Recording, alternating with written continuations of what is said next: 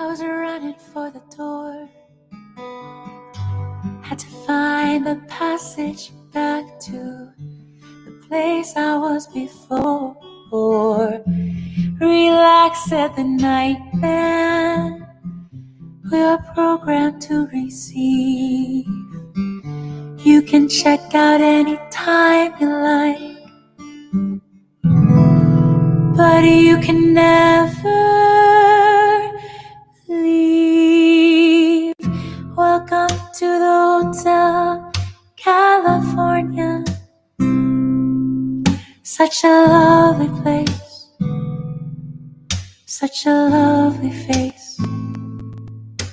They're living it up at the Hotel California. What a nice surprise. Bring your alibis.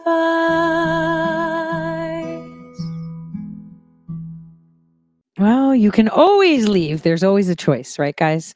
Always a choice. And if it is your place and you shouldn't be the one leaving, well, then I guess we need to evict some other people out, especially when they're not serving the purpose that they're supposed to be serving, which is you. Now, today we have a pretty big news cycle. Because something's brewing, and I don't know if you realize that. Yesterday while I did my show, I kind of mentioned that, oh, look, Rudy was raided. Well, that was expected. That was very, very expected. Because there are many things that have to happen in order to catch a commie or just catch corruption. And this is most likely, like I said yesterday, why I hadn't dropped those articles. God works in very mysterious ways.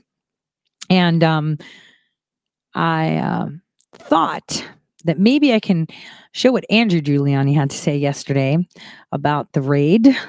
So it makes a little bit more sense. Take a listen. Oops, you can't listen because I do not have. There we go. Andrew, can you hang on 1 second? Thank you. Let me just say what I'm going to say first here. We'll go from here. Mind you, I'm speaking as a son and a concerned American. Anybody, any American, whether you're red or blue, should be extremely disturbed by what happened here today, by the continued politicization of the Justice Department. This is disgusting. This is absolutely absurd, and it's the continued politicization of the Justice Department that we have seen, and it has to stop. If this can happen to the former president's lawyer, this can happen to any American. Enough is enough. The only piece of evidence that they did not take up there today was the only piece of incriminating evidence that is in there, and it does not belong to my father. It belongs to the current president's son. That's all I have to say. Any questions, you can refer to his lawyer. All I will say is this. To all Americans out there, our Justice Department should be independent of politics. Enough is enough, ladies and gentlemen. We cannot stand for this anymore. And again, if this can happen to the president's lawyer, this can happen to any one of us. Thank you. I'll refer to my father's lawyer for further questions and statements. You guys have a nice day. Can we hear from your dad? Love. So they took everything, his electronics, which is kind of great, I mean, maybe they've discovered, like Gavin said, that remote he lost a while back. That's interesting. It's very, very interesting that they didn't take Hunter Biden's laptop. Well, don't worry about it. Most of that stuff is on the devices you took anyway. So there you go. You can't just exclude it. You've now made a document. That's the way it is. So it's quite fascinating that is what they decided not to take. Not to take. It is actually very fascinating that happened. The way they went in, and Victoria Tusing, right? DeGeneva's, those lawyers also raided. Same time. So the question is, what is really going on? Well, I am not going to speak about what exactly angle they're looking for, but what I can tell you is that all you have to do is watch Shadowgate 1 again and look at the Cambridge Analytica stuff. I just want you guys to look at that, okay? Just peruse right through it because you're going to see just how many people this has. You're talking Ukraine, Tori. No. It links back in a way, but this is how it was facilitated. And what they want to know, what? His clients, what? What are they trying to get? What are they going to try to say? This is all I'm going to say on that for now. For now. Okay? Because it's not time yet to talk about who, what, when, where, and what they're getting. But also, there'll be a lot of information in there about people you think are patriots and are not. There'll be a lot of damning information that they just introduced into evidence. Coincidentally, of course. Maybe we'll get that ray of sunshine pretty quick.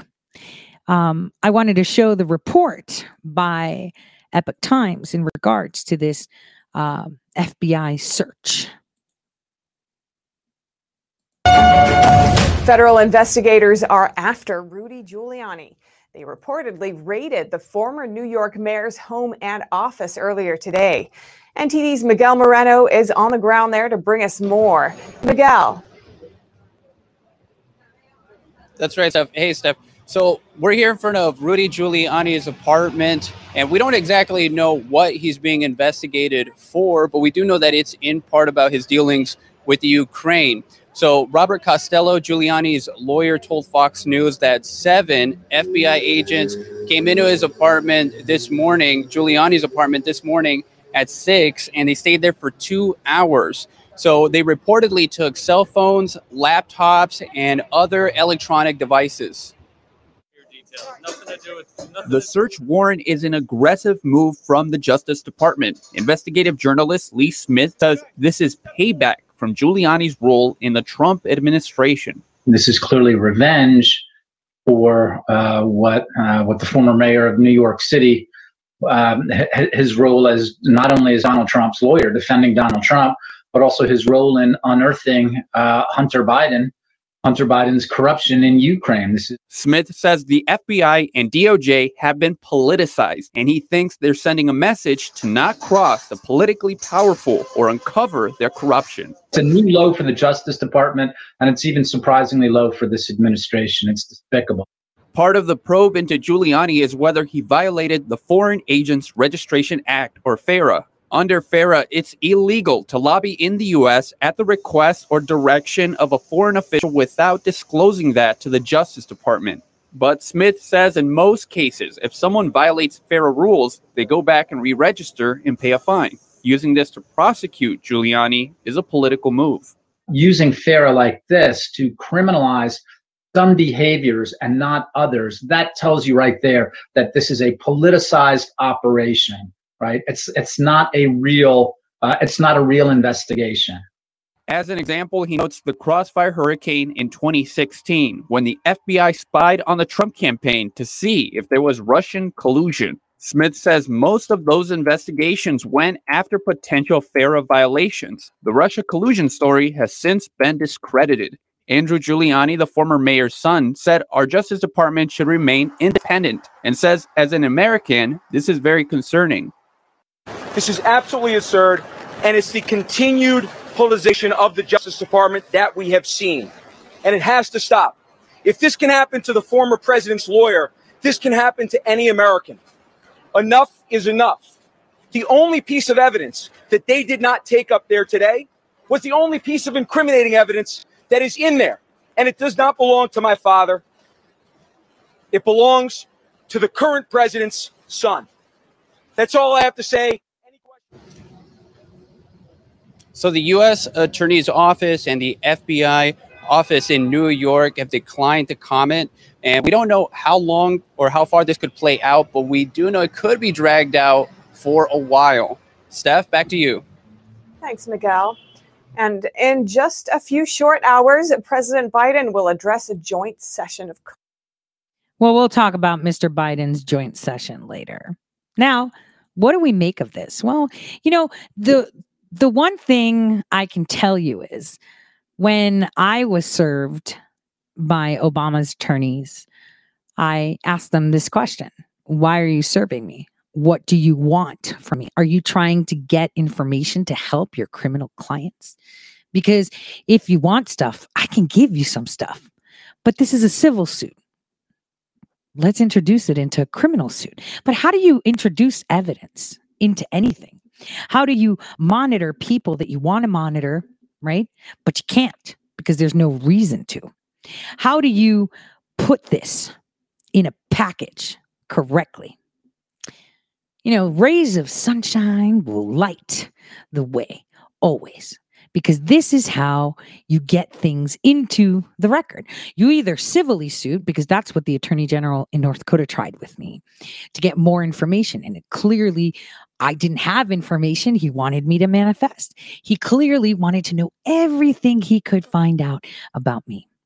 But since we're speaking FARA, damn, I really wish I had the time to pump this out today.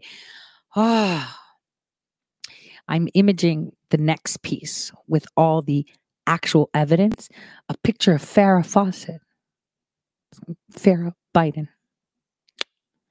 Because we need to start shining some light. A lot of it. A lot of it. We need to start showing things. Remember when we talked about different places? There's one video that YouTube came after me. Do you guys remember a show I did on Nur Saeed Astana, right? It was very, very important when I did that, showing you how it's populated with 1 million people. But for some reason, there were no people while he was videotaping. And that guy that made the video asked YouTube to strike me because I used his video and showcased his channel. Damn. It's going to be fun. I'm just going to tell you, this is exactly how you get some things into the public eye when they don't want to. Oh, they didn't want Hunter Biden's information? Oh, too bad. It's all in the other devices. And even some more stuff that you probably didn't. I mean, what are you looking at? Images?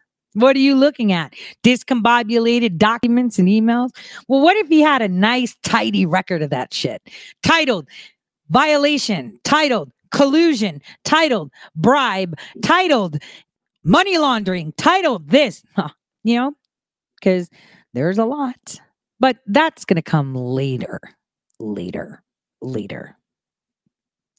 super later, but later. So we had this happen, and to the other attorneys, Victoria also was, raided, right? She was also raided, but no one's talking about that, right? No one's talking about that because then it doesn't fit into this whole Ukrainian story that they want to push. They're just pushing all the narratives they want, every single one of them. But you know, speaking of weird happenstance, happen chance, you know, I'm surprised we don't have milk cartons out for Lou Dobbs. Lou Dobbs has been the center of all types of news for a very long time. He's very focused, very centered, very everything. And suddenly he disappears. Where's Lou? And I'm glad someone else thought, where's Lou? Kind of also indicates that there may be a little bit few extra ears, right? Paying attention to what me and my friends are discussing. Because I was very happy to see that someone else had the same question. Where is Lou Dobbs? Why do we have no milk cartons for him? Take a listen. You asked, and we are delivering, okay, right here at Stinchfield. We investigated. We're going to show you, we were anyway, going to show you this yesterday, but had to put it off to tonight due to breaking news. But I promised that I would not give up until we located none other than Lou Dobbs for you. The outpouring of support for one of the most famous TV men of all time was overwhelming. So we're following up on his strange disappearance from Fox News. after he quietly resurfaced for a very brief moment during his appearance from the undisclosed Dick Cheney-like location for the Eric Metaxas show. His interview, though, did reveal some clues. Check this out. You know, there's an old saying in our business. It's, ownership's candy store, and they make the rules. So, there it is. All right, there it is. Let me decode this for you, as I think it will help us in our search for Lou. The candy store he's talking about is clearly Fox here, right? It has to be. But notice he says they make the rules when they own the candy store. But after they canceled Lou's show, what he's secretly saying here is that they no longer own the candy store, and he's no longer the candy. All right? The shop owner will soon be making his own rules. Maybe Lou Dobbs is the new candy store owner. Listen. I've got a lot planned. We're getting ready to do some social media, and I can't get into any of it for lots of reasons, because we wouldn't want to spoil the surprise for anyone. All right. So let's go through some of the facts that we do know about Lou. He's been gone now for almost 3 months from Fox News. He was one of the most popular hosts, if not the most popular host on Fox Business. Even CNN called his termination head-scratching, especially because he often doubled his lead-in ratings. All right. That, trust me from experience, is almost an unheard of feat in TV today. Here's the fact that could explain it all. Lou Dobbs was and still is a staunch Trump supporter. He's a fighter of President Trump and defender of President Trump. That spelled trouble at Fox, right? So with all of that, I figured we would dispatch Stinchfield correspondent Mike Carter to Fox News headquarters to see if he could find out what happened to Lou Dobbs. But most of all, we did it because we knew it would annoy Fox too, and that's kind of fun as well. Here's Mike. We're here in the heart of Rockefeller Center, right in front of Fox News Channel, where for the last few months, something mysterious has happened. The disappearance of Fox Business host Lou Dobbs, particularly confusing since Dobbs was the highest He has rated a milk anchor carton on Fox sign. Business. Well, Fox execs aren't talking about this issue, so we hit the streets to talk to real people and ask them, what happened to Lou Dobbs? Has anyone seen Lou Dobbs? Last seen in this building on February 5th. Lou Dobbs, Fox Business anchor. I'm wondering if you guys can help me. We're looking for Lou Dobbs. He used to work in this building. Do you happen to see him? Don't know. You know where he is? No idea. You guys work here? We do. Yeah. Why did you get rid of him? Oh, that's above our pay grade. Do you miss this guy on the air? Should he be back on the airway? Yeah, I like Lou Dobbs. I'd love to see him. If he was, you know what, he should do an independent thing. I want him back on the air. I want Lou Dobbs on the air, please. I'm a Trump supporter, so I miss him. Why do you think they let him go? He's speaking the truth. He's not doing what they want to do. He's not being their puppet. That's what's going on. Do you remember this man? He used to work at Fox News. I do remember Lou Dobbs. You miss seeing him on the air? I'm not really into Fox News, so. I'm not watching Fox anymore. Do you like Fox News? No. Why do you think Fox got rid of him? I have no idea. Oh, so he bought coffee from you? Yeah, sometime, yes. How did Lou Dobbs like his coffee? You like it dark. This gentleman used to work in this building. Have you seen him, Mr. Lou Dobbs? Where did he go? Do you like Fox News? No. Do you want him back on the air? Of course I do. He speaks the truth. He's been around for decades, and it's a shame what's going on here. It's a sick situation. Has Fox got more woke over the last few months since the election? Yeah, they're 100% concerned, and I see them making a lot of moves that I'm not excited about. Don't be like CNN, man. Get Lou Dobbs back.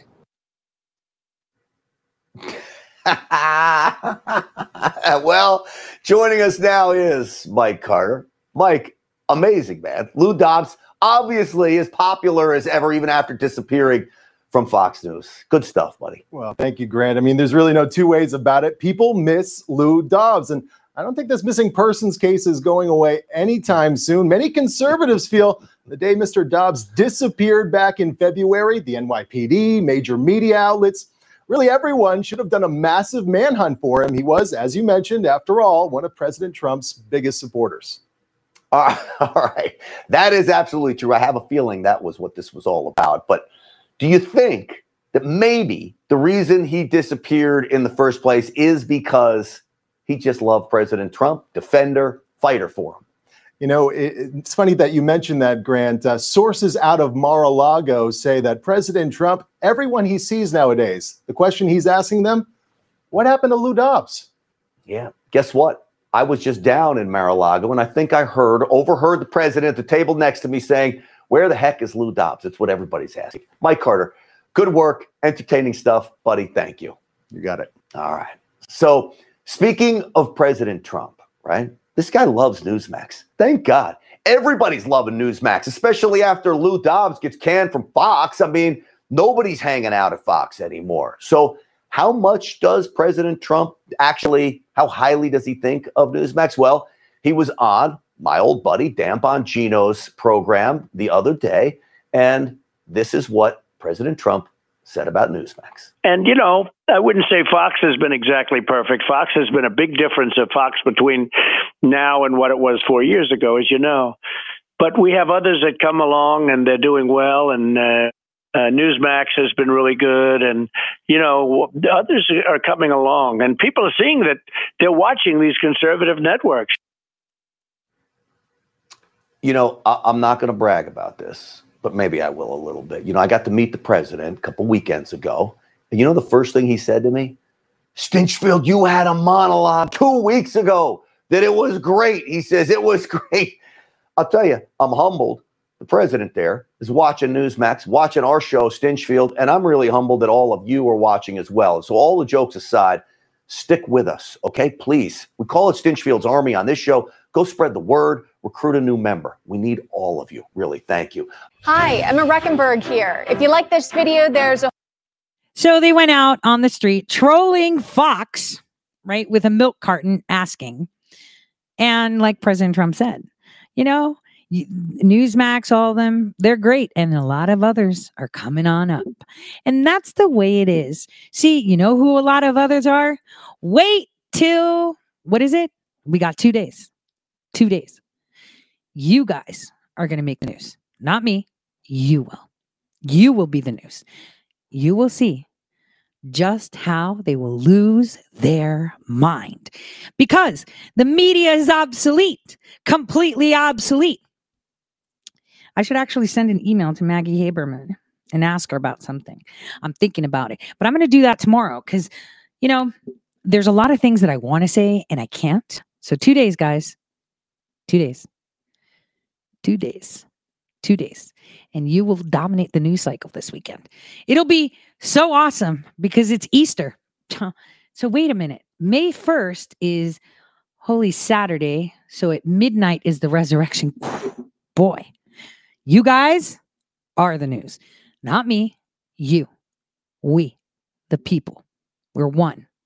And that's what they don't like. Mayday. Mayday will be on Mayday. This is where they're on life support. And this is going to be so much fun to watch. So much fun. I am so proud of each and every one of my fellow citizens that it's 2021 and it feels like America has finally become a community again. It is a united America, which means it's an unstoppable one. That people are now, harnessing that power they have of one united voice together. I am so incredibly proud of you. And Mayday, Mayday on Mayday, Mayday. It's going to be so much fun. It's like, I didn't even think about that until now, just how iconic it is that you guys Mayday on Mayday. Can you believe this? Mayday on Mayday. And I had no hand in that. It was just God. It was that will of it's so Mayday on Mayday. Mayday, Mayday, Mayday. What is Mayday? Oh, you're going to dominate the news, guys. You are. And you know where I'll be on Saturday? Reuniting with my puppy and my daughter and her fiance. And I can't wait. Even though for those few people that know, something was thrown on my plate yesterday that has caused me great duress. It's going to be fine because, I believe that it's going to be fine. And that's what I wanted to kind of address with everyone today. See, a lot of people, when they say, let's pray, and, how powerful prayer is, too often people hear it in church, oh, let's pray. And it almost feels like a common practice or even like ritualistic. And it doesn't really evoke anything, right? It's kind of like, to engage that power of this awesome, omnipotent God. It's kind of just rhetoric, right? Oh, pray. And how a righteous person's prayer is more powerful and more effective. It's not. Our situations, when we approach God, and when we're feeling, in need, the way we approach him with our situations and have that conversation, we have to always know that he is our Father and he wants his children to be happy and in his favor. So when we actually pray, we're tapping into that supranatural, right, energy, and agreeing that he and the plan that he has for us here in this construct, in this reality construct right here. This prayer is supposed to be like a conscious reality that awakes within, that becomes so powerful that God's ears are tuned in and they're listening. And it's almost as if he's leaning down to even hear the faintest whisper in your inner heart. And he can hear it all because it's a conversation. So, I kind of had sort of this conversation, but not really. But I was like, it's gonna be whatever. I'm stressing for logistics, and it's like, why am I doing this again? I've been in this position before where I'm like, I'm stressing about the logistics of things. I just can't do this. I got so much stuff on my plate, and it's like, this is me. Being completely transparent. I'm the one saying, hey, pray, have faith, but I always struggle with mine, where it's like, okay, you know what? I'm stressing about this. Just thinking of logistics and stress brings more stress. So what I have to do is trust, and I'm putting it out there, that it's going to be fine. And I will be rewarded with the answer, right? And it comes. I have to find that peace and say, well, right now it's okay, but then tomorrow it might not be, but it's okay because, there's wings with gust under them, and he is, I believe that. And collectively we should believe that because, it's astonishing just thinking about it, right? Astonishing that right now, this whole thing that you guys have created, this idea that went and then came and then discussed and then put together. Like, I started my Telegram group in 2019, right? Way before anyone even knew what Telegram was. And you guys have taken it and exploded it. And all these ideas have come together, all these people coming in. And you see the things that the CNN guy had said, right? The CNN guy had said, hey, everything starts grass moving and then it goes really, really bad, right? Because then people get like, oh, this, that, I'm this, I'm that. No. Staying humble doesn't mean that you bow your head down, right? Staying humble doesn't mean that you shut up and sit in the corner and obey. Staying humble means that you're open and your hands are like, how people sit at the dinner table and they hold hands when they say a prayer, right? It's your hands and your palms are up. And it's like, come on, man, we're like in this together. Like if we're not one, then we all fail, right? Let's do this. And it's like a we situation, so unified. And this all happened. And then it just clicked. Guys, did you realize that it's May Day? May Day. The 1st of May is considered May Day. And this is May Day. May Day. May Day making the media obsolete. Obsolete.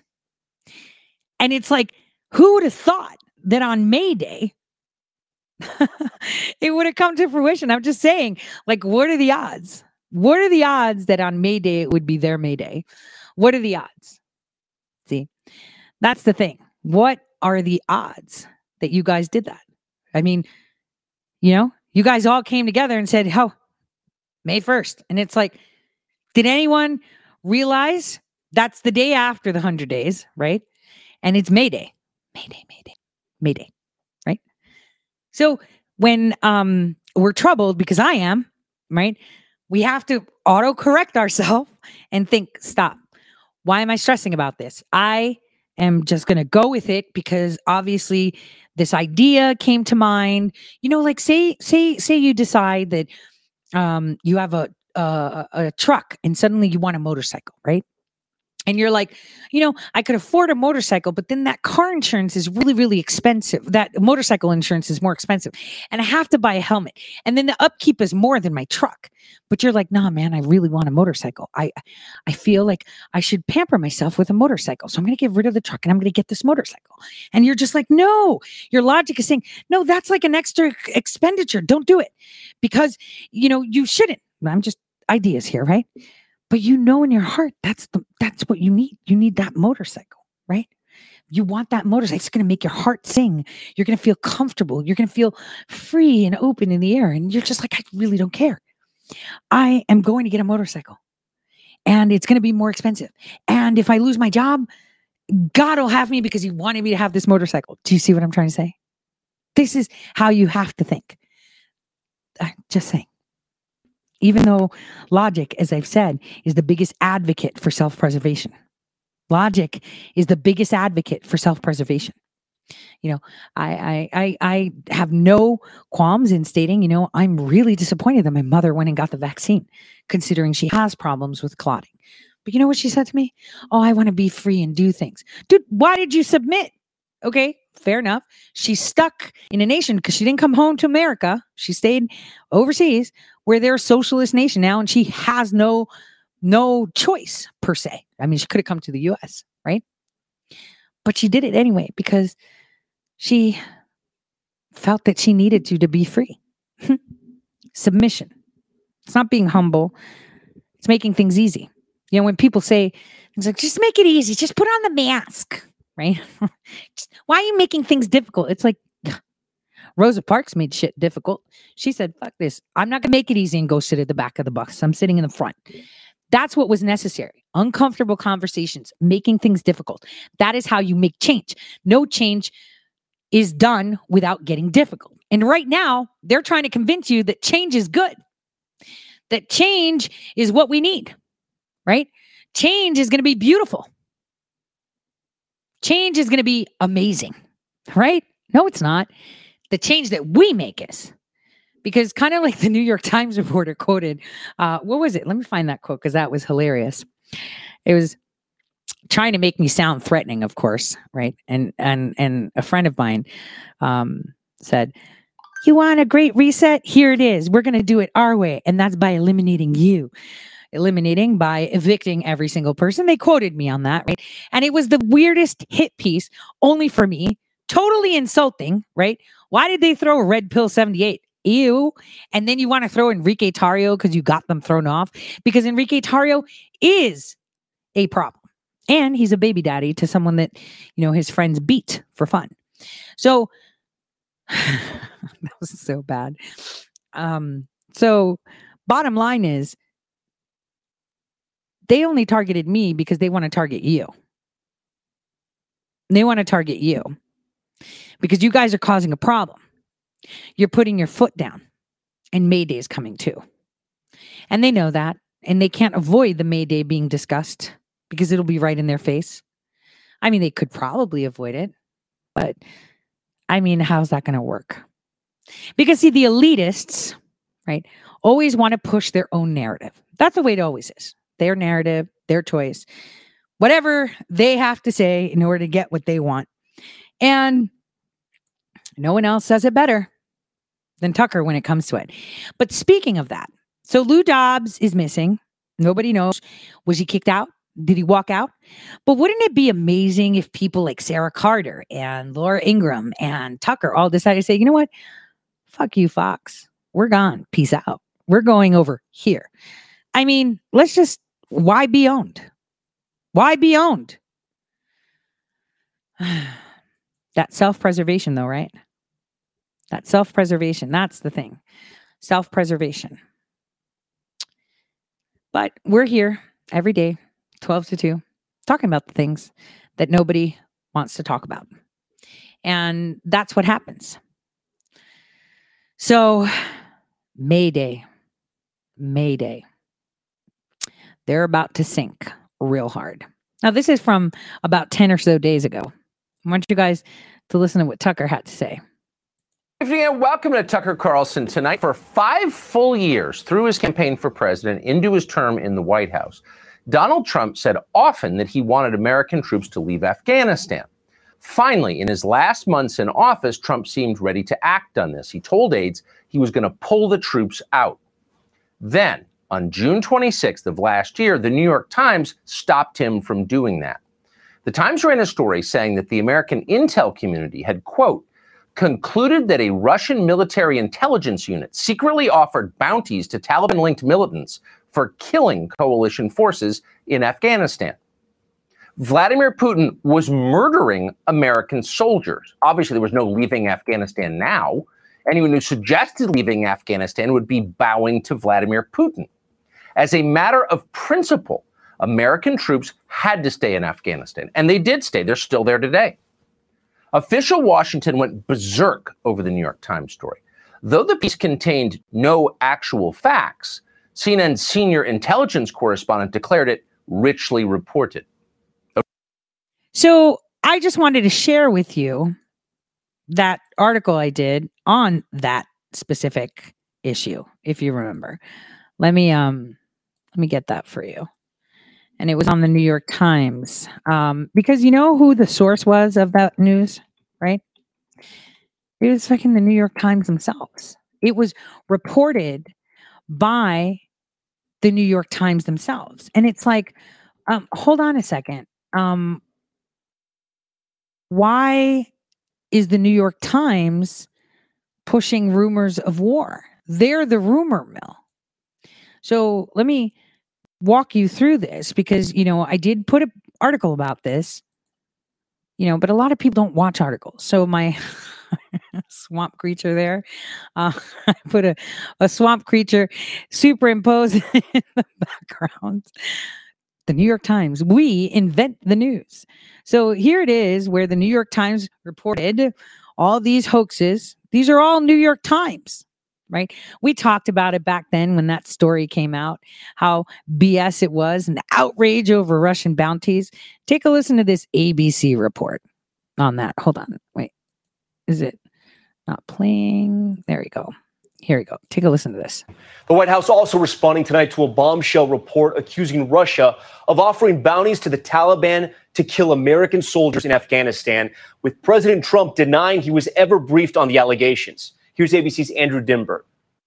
Tonight, backlash from a bombshell report accusing Russia of offering bounties on U.S. soldiers in Afghanistan. If it is true, underline the word if, that they are paying surrogates to kill Americans, this is one of the most serious matters, I think, that has arisen in the Trump administration. The New York Times first reporting that Russian intelligence officers offered to pay the Taliban to kill American troops amid. So where did these reports come from? Just the New York Times. They invented the story. The New York Times invented the story. There was no source. It was their story. The news cycle started from the New York Times. It was not coming from anything else. Now, there was no credibility, no reasoning, no nothing. And like I said, you know who moved over there? It's like, I was thinking like, hey, Pompeo, what are you doing? Why did you send Molly Fee and minions, Democrat, insane minions, out to Afghanistan? It's like you're waiting to shoot them.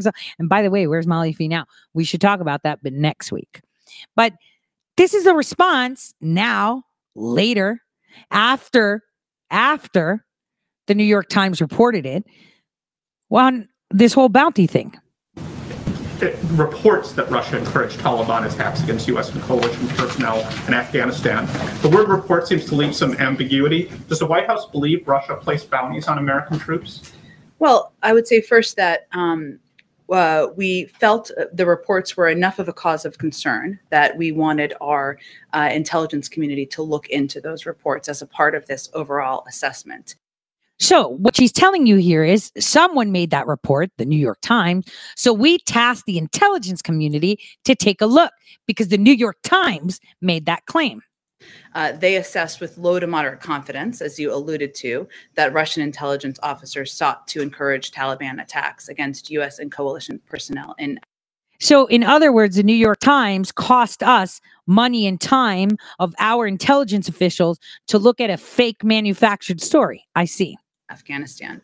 The reason that they have low to moderate confidence in this judgment is in part because it relies on detainee reporting and due to the challenging environment and also due to the challenging operating environment in Afghanistan. So it's challenging to gather this intelligence and this data.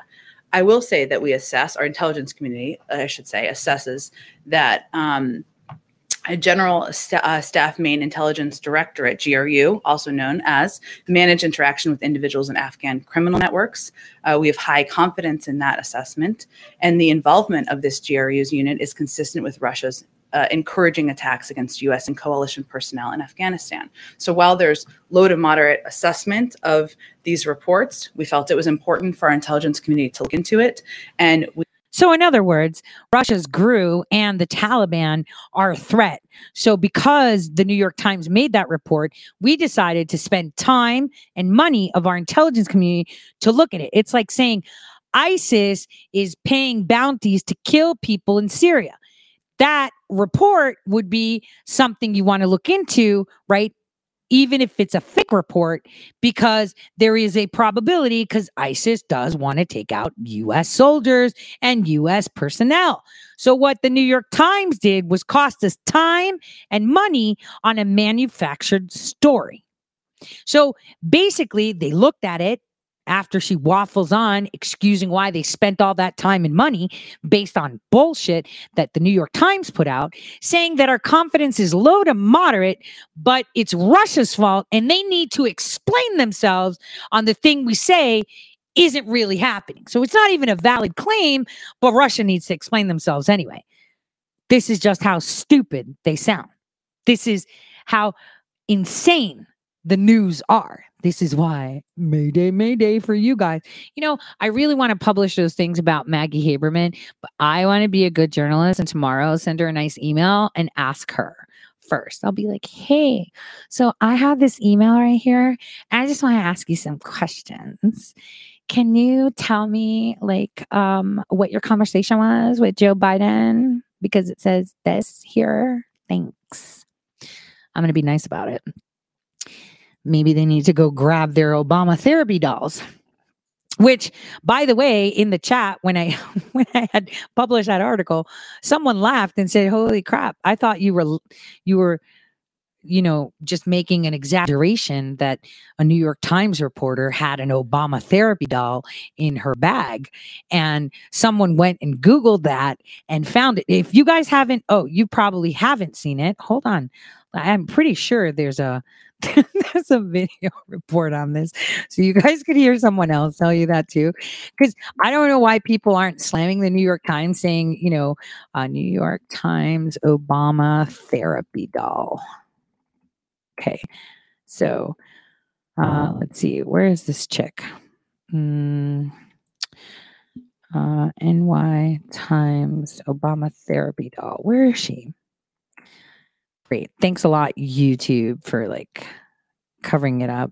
If someone has the link to that, because that's hilarious. There was a head, like senior editor that had an Obama therapy doll in her bag that she would hold on to when she felt that she was terrified or feeling like something's wrong. Speaking of funny shit when it comes to Russia, I saw this going around. Is this real? Take a listen to this. And for those of you on podcasts, I'll explain to you what we're watching because this is seriously funny. Okay. You guys ready for this? Like, is this real? Is this real?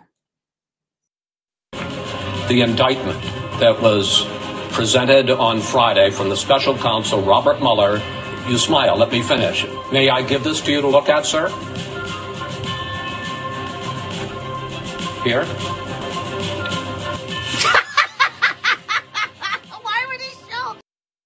Okay, so that was from Carly.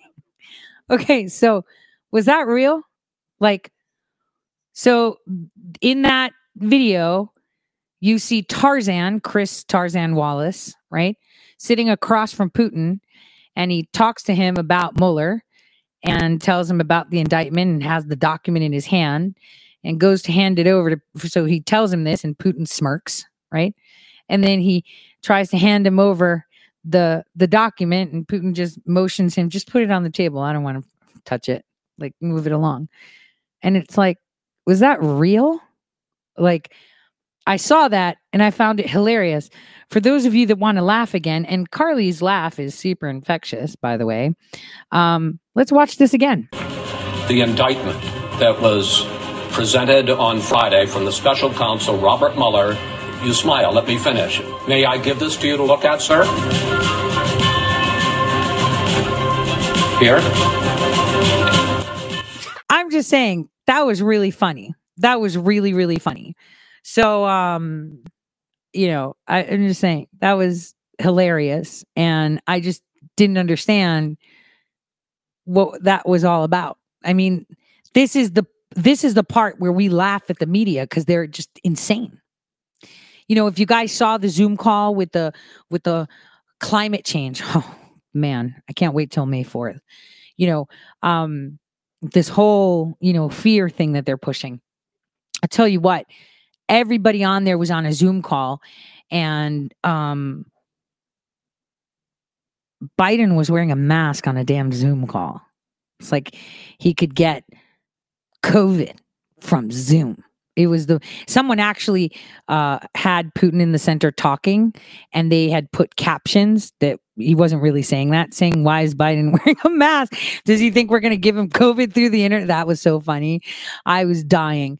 But that's just how ridiculous we look to the rest of the world. We look ridiculous. Ridiculous. In fact, before we go for that coffee break, because I'm out, I can hear my spoon tingling in my cup. No more coffee. I want to show you a clip from like forever and a day ago, and listen to this. It's just a 1 minute on how you can spot a commie. No joke. They actually created a video back in the days to teach people how to spot communists. In recognizing a communist, physical appearance counts for nothing. If he openly declares himself to be a communist, we take his word for it. If a person consistently reads and advocates the views expressed in a communist publication, he may be a communist.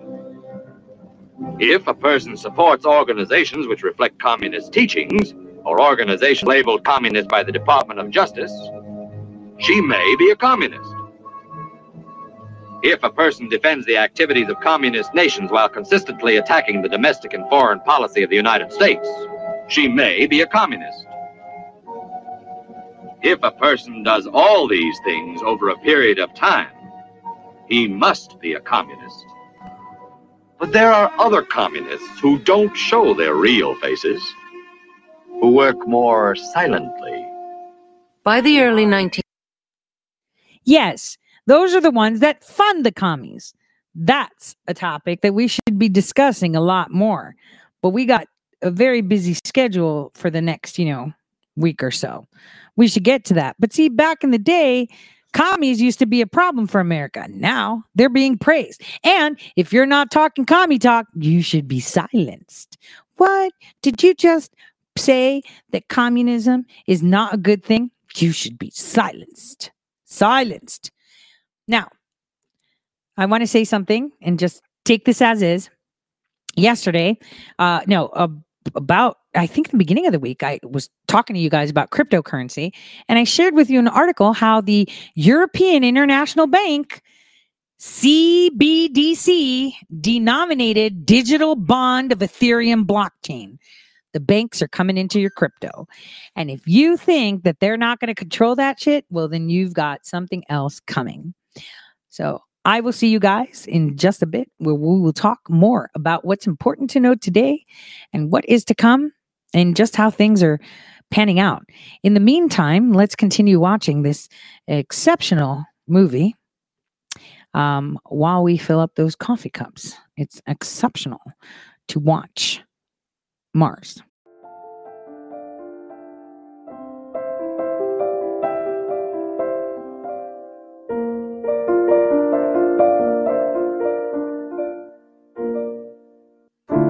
I can feel it coming in the air tonight. Oh Lord, and I've been waiting for this moment for all of my life. Oh Lord, can you feel it coming in the air tonight? Oh Lord, oh Lord,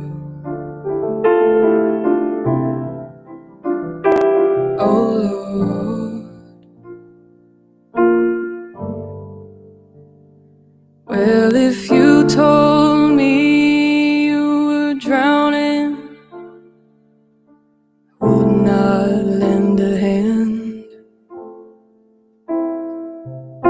I've seen your face before, my friend, and I don't know if you know who I am, but I was there and I saw what you did. Saw it with my own two eyes. So you can wipe off that grin. I know where you've been. It's all been a pack of lies, and I can feel it coming in the air tonight. Oh Lord, and I've been waiting for this moment for all of my life. Oh Lord,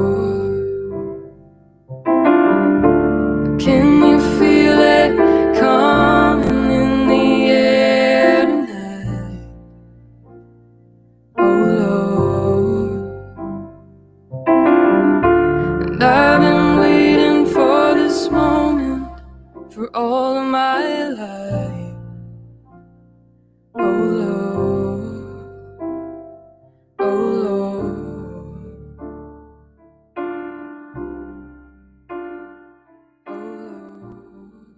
Well, welcome back, everyone. I hope you guys filled up that coffee. Now my coffee sounds better. I've got coffee in my cup. So what you were watching, for those of you watching, is live camera footage of Mars. One person said that Venus has life. Did you guys know that Russia was the first one to crash a bunch of landing apparatuses to Venus? Did you guys know that? Yeah. First one, they actually crashed on purpose to see what it's like. Then, because it was such a hostile environment, they just assumed that the spaceship that landed there would die. But it actually, end up toast, because it's like supposedly 800 degrees Fahrenheit. But apparently it made it there for a while and sent back a lot of information, and that there was life there. Just a little bit different than what it would be hostile to the life that you know it in this reality construct. Just letting you know. So you had to be in another shape or form, and it's silicon-based life as opposed to carbon, and technically silicon and carbon are very similar in the way they bond to oxygen, hydrogen, phosphorus, and nitrogen. So we should talk about Venus at another time. Not important now, because that's your future. Right now, we're looking at today, Earth in your past, Mars. So just so you know, yeah, Russia did that ages ago. But what does that video say from that NASA guy? We used to have technology that could take us to the moon, but we destroyed that and we can't redo it. But since then, We're able to send instant messages across the planet, have live videos, and you can have a whole team of FBI and CIA and NSA and foreign actors watching you, listening to you at the same time. But you just can't go to the moon anymore because, TI-84 processor calculators have now dominated that industry of the chipset used to go to the moon, if you believe that the chipset we used. So, in other news, while I was AFK and getting my coffee, someone had actually, and thank you very, very much, Jackson, for finding that video. You guys should listen to this report about this incredible New York Times executive editor, who carries an Obama doll in her purse to soothe her. Kid you not. Told you. Because when I put it in the article, people thought, oh, that's like phantasmical. You should check your resources. And it's like, maybe you should Google at least.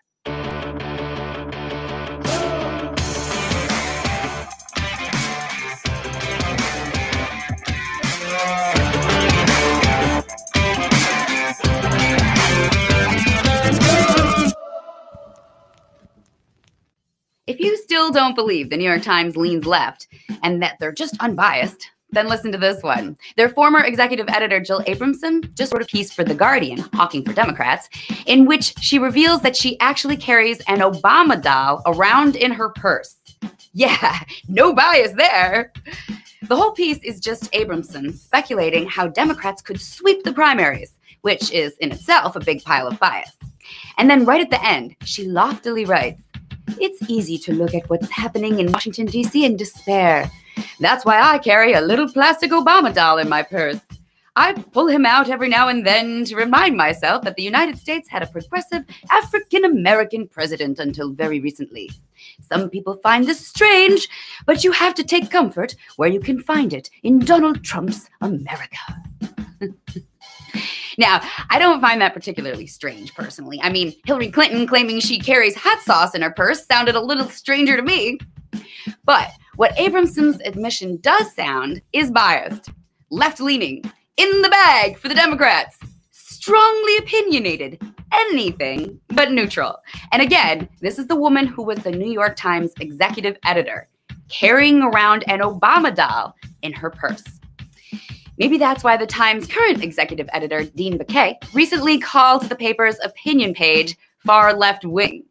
In a private meeting with people from Stanford University's college newspaper, the Stanford Daily, Baquet defended the newspaper's recent hirings of conservative writers by saying, "We already have a far left wing opinion page," meaning a conservative writer or two won't change how far left the paper really is. Now again, I don't think the New York Times is the worst rag out there. I mean, a lot of the writers are ridiculously pretentious and up their own butts, but they have enough money and support to do some really good journalism from time to time. And not everything they write is super lefty either. But a lot of it is, and it's very obvious to people like me who don't identify as left or right. And they would do themselves a solid if they just admitted that publicly, like Baquet did privately, and Abramson just did unintentionally. Because then, at least they're being honest. But instead, like so many other news outlets, they just keep pretending that they're not biased. They're just right. Damn it. And they've got a weird doll in their purse to prove it. How awesome is that? Now, speaking of the New York Times, who are going broke and are being sued into Kingdom Come, I thought it was important that we find out how they answered the lawsuit now that discovery is allowed. This is a lot of fun. And this is where it gets really, really painful for a few people, especially when it is uncovered that they're being funded by the agency. Oh, shoot. NDAA, anyone? Federal tax dollars? Wait a minute. Are they washing it through some other company to make it look like they gave them a loan? We got to think about that one for a second. Hold on, Tori. Wait, you did say follow the money. So think, who gave the New York Times a loan? Okay. And then they have a NDA, NSL, and they've got a bunch of memorandums of understanding between them and the CIA and the FBI. Okay. And so those are in place and they needed money and they got a loan, but they're getting federally funded with our tax dollars. How would that work? I don't know. We got to find that bank out. It's like for some reason I'm thinking, whoa, Bank of America, you're in trouble. Just filed an answer to our defamation lawsuit, and it is a doozy. And now the New York Times has requested a jury trial as we barrel towards discovery.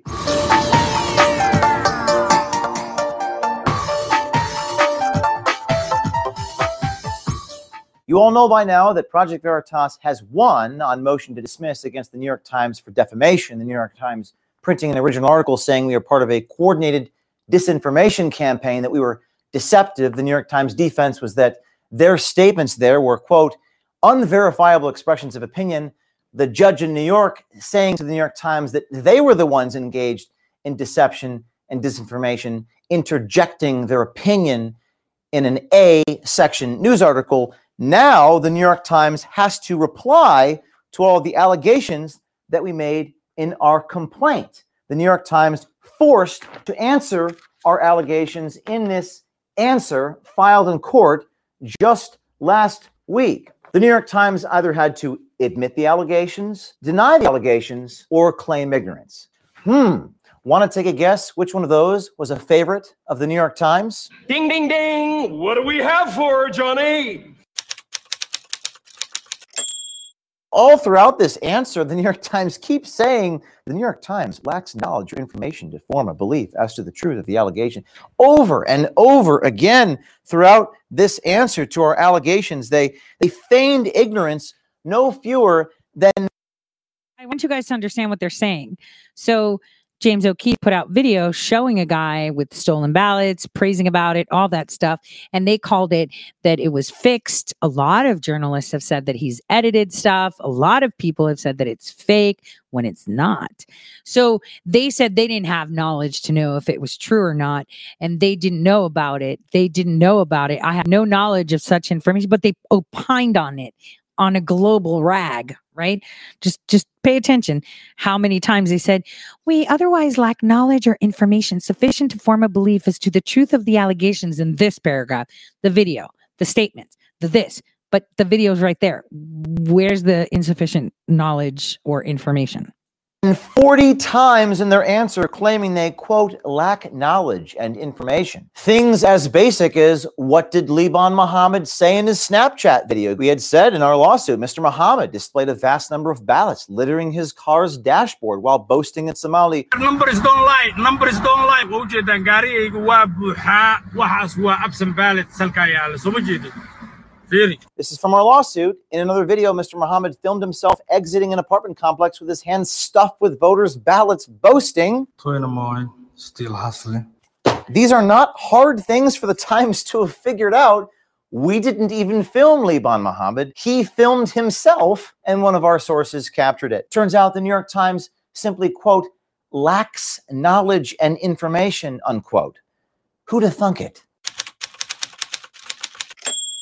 The Times' own policy effectively requires New York Times reporters and journalists to reach out to subjects for comment, and the New York Times admits that they didn't do that. Quote, New York Times admits that Ms. Astor, her editors, and the New York Times did not reach out to Mr. Mohammed for comment.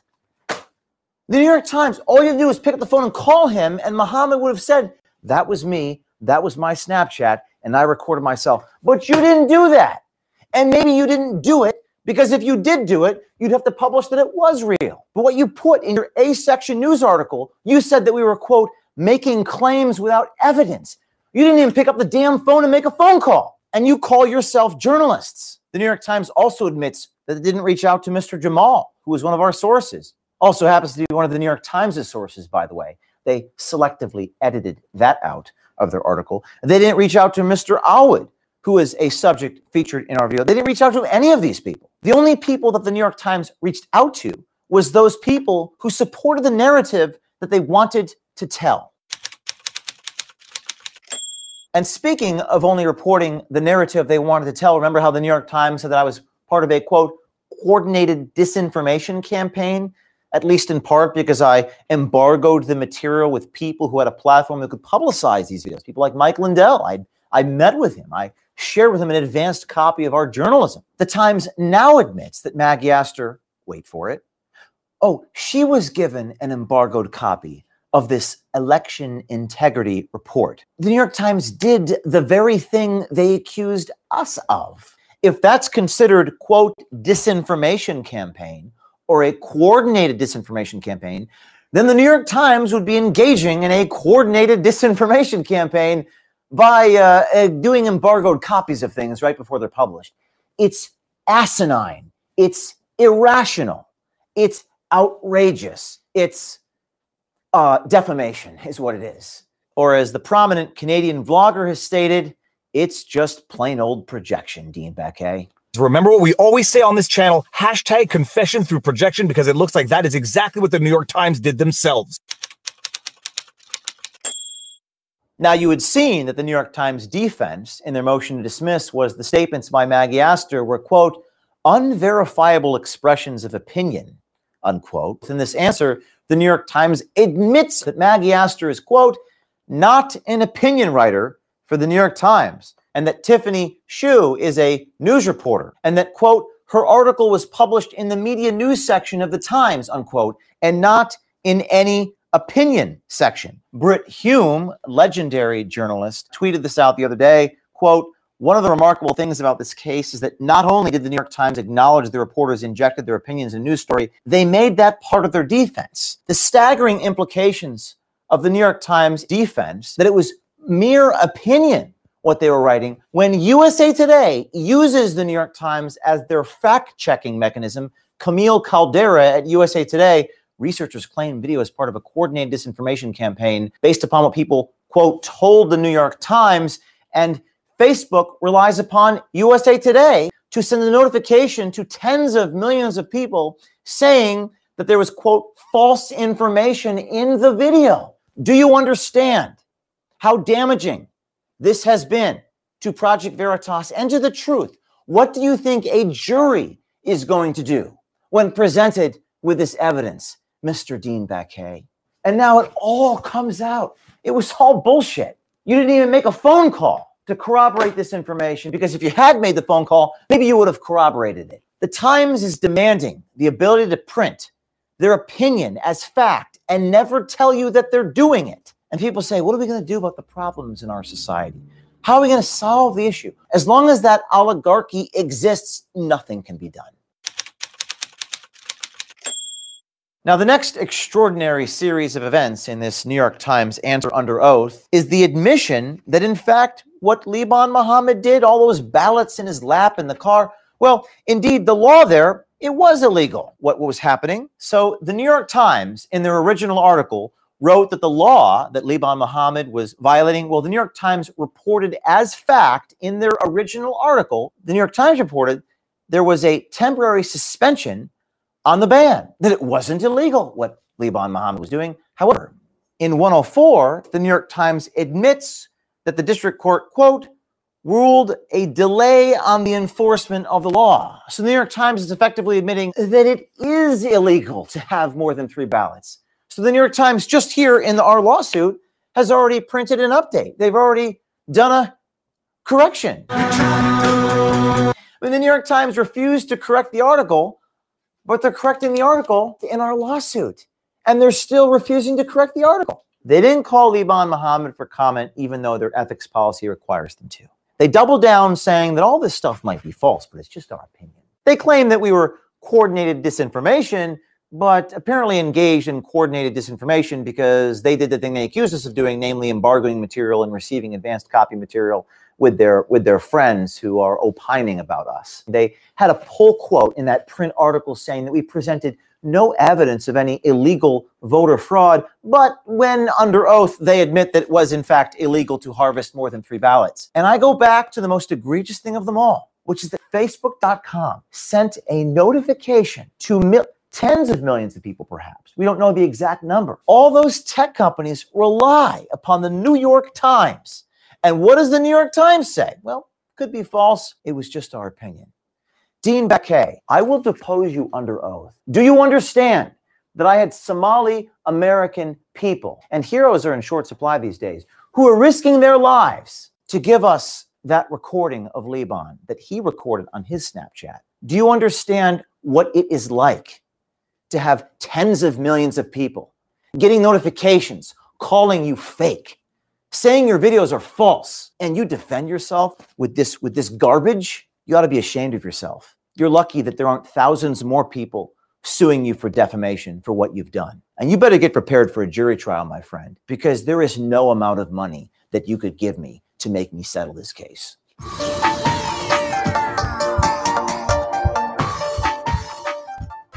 Friends, breaking news. The New York. So, I mean, maybe we should make a tender offer to buy the New York Times to help them out with their costs because they're already broke. And this is possibly why they're going this route, that they're going to be bankrupt. And it's done. It's over because there is no more mainstream media. Because once they get the documentation, there's going to be a lot of questions in regards to, hey, how'd you get that loan again? Because you're broke, failing New York Times. How'd you get that loan? Who gave it to you? Where'd the money come from? Oh, man. Oh, man. Oh, civil. What was it called? Oh, I forgot the name of the shell company. They keep changing it. But speaking of fraud, right? Facebook ad chief worried that it overstated its audience. Wait, what? Hold on. Are you saying that you're defrauding the people that are paying for advertisers? Wait, Facebook, what happened? Are you going broke too? That sounds a little bit bizarre.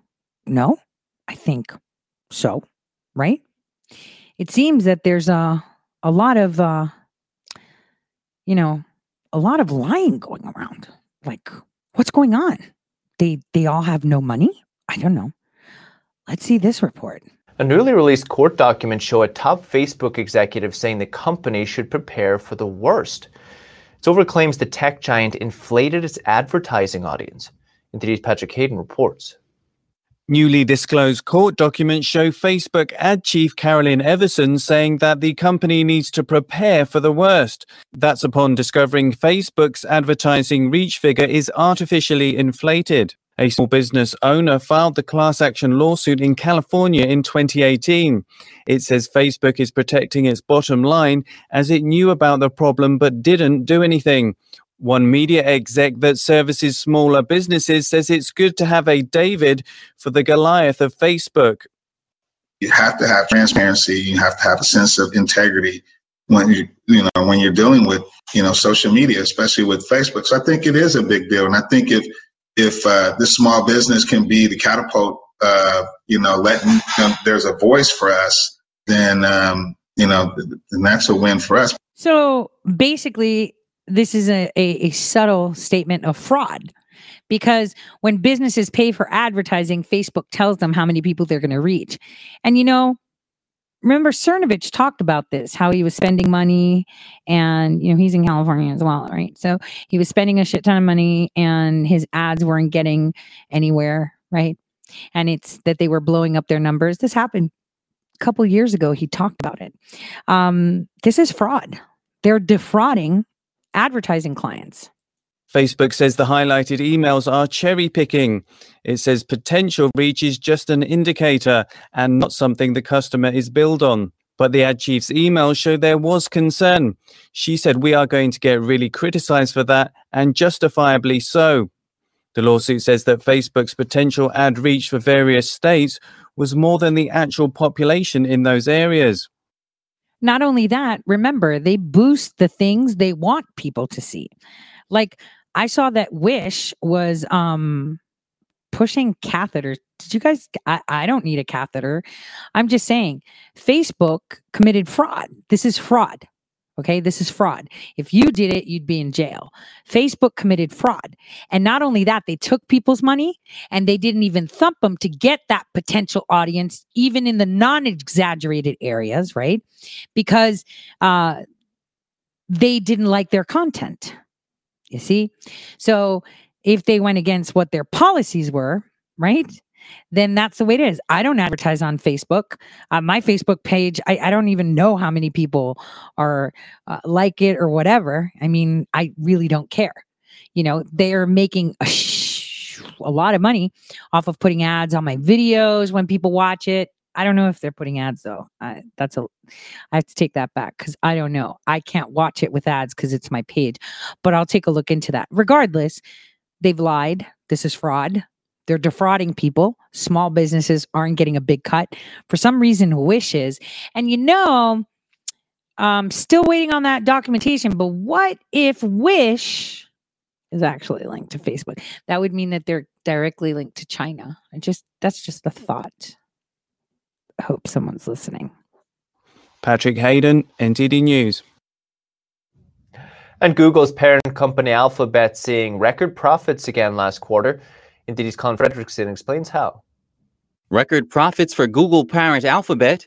The global conglomerate hit another record for a second consecutive quarter, riding a surge of ad spending and internet use. People have turned to Google Search more than ever since the pandemic began. Searches for businesses went up 80% versus last year. In terms of retail, Google made product listings free, removed commission fees, and opened its shopping platform to Shopify and PayPal. We're also helping retailers lean into some key opportunities, such as innovating in omnichannel as the line between digital and physical retail continues to blur. Something else Google is working on, more features for Google Maps. We'll be adding over 100 AI-powered improvements this year, such as Indoor Live View, which helps you navigate airports, transit stations, and malls using augmented reality. On the downside, Google's share of America's search advertising market is slipping, falling from 61% a year earlier to 57%, while Amazon's share grows from 13% to 19% over the same period. Currently, 92% of the world's internet users use Google Search. Why? You're not even searching anything. They're going to show you what they want you to see. So why is 92% of the world using Google Search? It makes absolutely no sense. It's like, wake up, people. Wake up. Wake up. 89% use Google Maps and 73% use YouTube. Colin Fredrickson, NTD News. And the European Union's investment bank called. Wait, before we get into that cryptocurrency. So I've told you about that, didn't I? I did tell you that they're coming for it, didn't I? So for those of y'all haters, getting upset because I'm telling you the truth, nobody likes the truth. I don't like the truth. I don't like the truth. I loathe the truth. You know which truth I hate the most? Looking at myself in the mirror. Or when my pant size is still a 16, 18, and I want it to get down to my old 6. So that's the truth that I don't like. So everybody hates the truth. Hate me now, love me later. Pay attention. This is very, very important. Pay attention. Just pay attention to this. The European Investment Bank is apparently about to do its first bond issuance on blockchain. 100 million euros, about $120 million, will be priced on the Ethereum blockchain. It won't be denominated in crypto, it'll be denominated in euro, but it's still a pretty big milestone. Usually a custodian bank like Bank of New York Mellon will keep a record of who's buying and selling bonds, but they don't work for free, of course. Issuing it on the blockchain, in theory, could eliminate those middlemen, but maybe not right away. Blockchain is like a decentralized public ledger that can be used to keep a record of transactions without that central authority like BNY Mellon. Kent Barton, the head of research and development at the crypto exchange Shapeshift, tells me that the two main advantages of this are efficiency. You can cut out back office tasks and reduce risk. Nobody can change the records once they've been recorded. So, big milestone. I asked him where things might go next. This news about European banks issuing bonds on Ethereum is yet another milestone showing more adoption is happening. If you look ahead, I think one thing we'll see is this is just the start of what will be a tsunami of assets being put on the blockchain for those reasons I mentioned. It's a more efficient process and it limits risk. No longer are things happening in a sort of the proverbial smoke-filled room. This is where everything is out in the open, and that's going to be powerful. So in the future, the not too distant future, I think we'll see everything from all sorts of different types of bonds to equities to real estate on the blockchain. And then where it gets quite interesting is when you think about the end user, the retail investor, or just anybody around the planet, not part of institutions. There's also a lot of interesting things happening at that level. And that's where we kind of get into the decentralized finance side of things. So you and your viewers have probably heard of this. It's called DeFi. But essentially what this is financial architecture that is built on blockchains that inherits all these wonderful properties: censorship resistance, transparency, credible neutrality, meaning no single party like a nation state or a group of corporations or group of individuals can influence what's happening because this network is so distributed or decentralized. So what we've seen over the past 2 years is the rise of decentralized finance, where anybody across the planet hypothetically can use this technology to trade crypto assets, to lend and borrow. There's interesting things happening on the derivative side of things. So they're completely kind of skipping the bankers in this sense and just doing it in a more direct way. Because again, this technology is permissionless.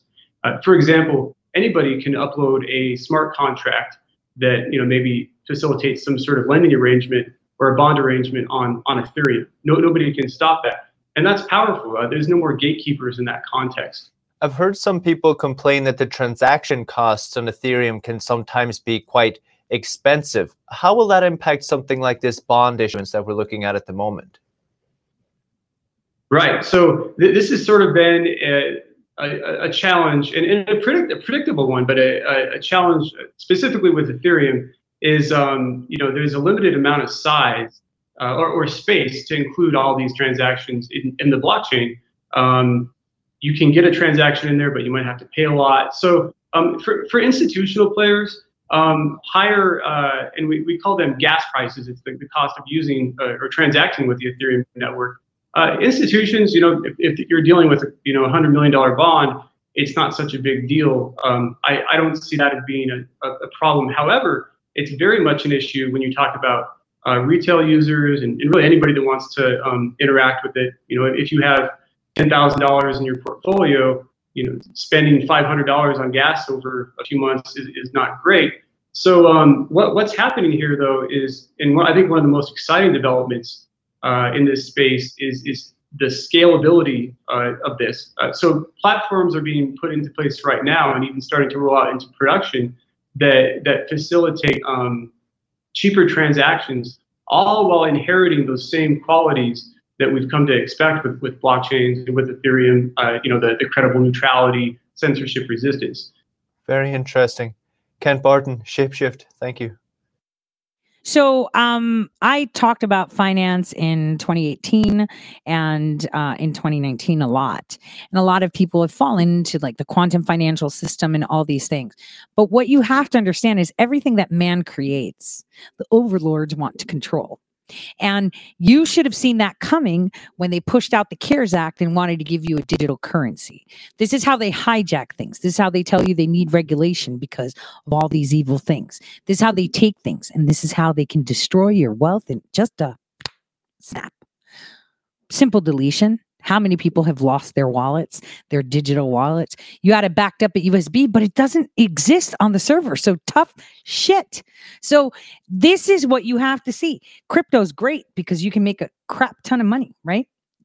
Tons. I have some digital currency, but not in digital currency itself, but the platforms that are exchanging it. Like I have like three.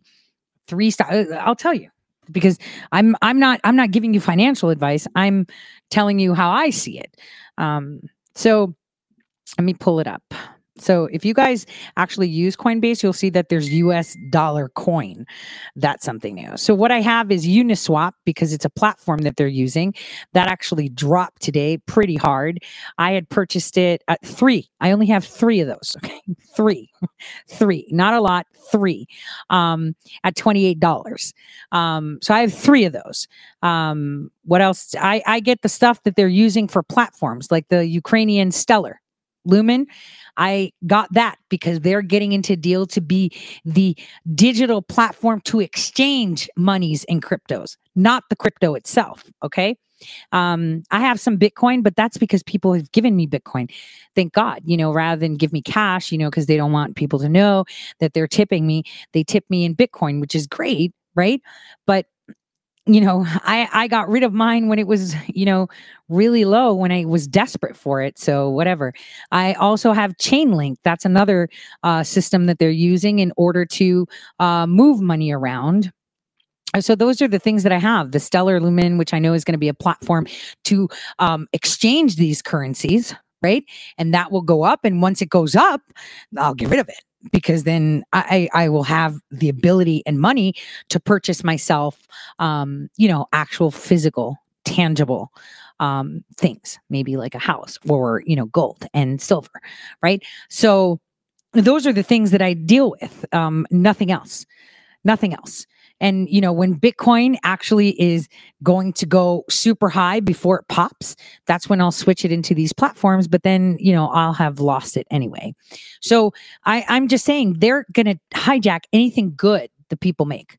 And that is how it always works. These overlords want control. So they're moving you from one fake currency to another fake currency.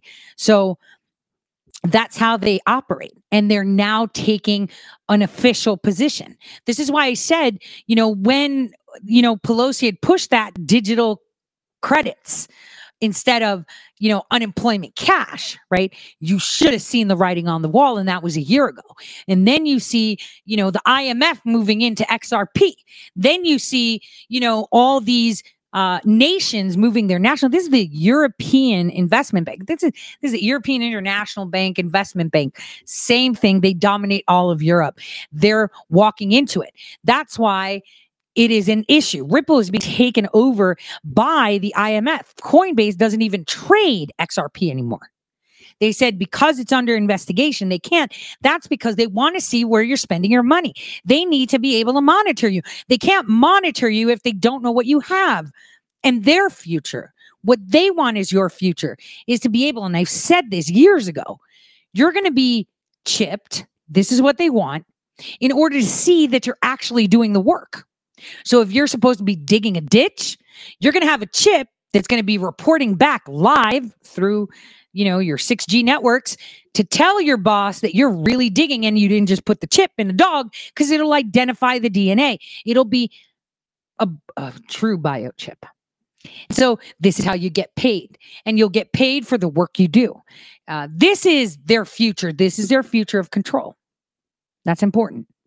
So this is very, very important. So I'm not giving you financial advice. I am just telling you, this is the writing on the wall. I mean, I said it and a lot of people gave me hate, but NESARA, just stop. If it's not backed by anything, it's air. They can make it and delete it as they wish. Remember that. And something only has value if you give it value, right? If it doesn't have any value for you, it means diddly squat, right?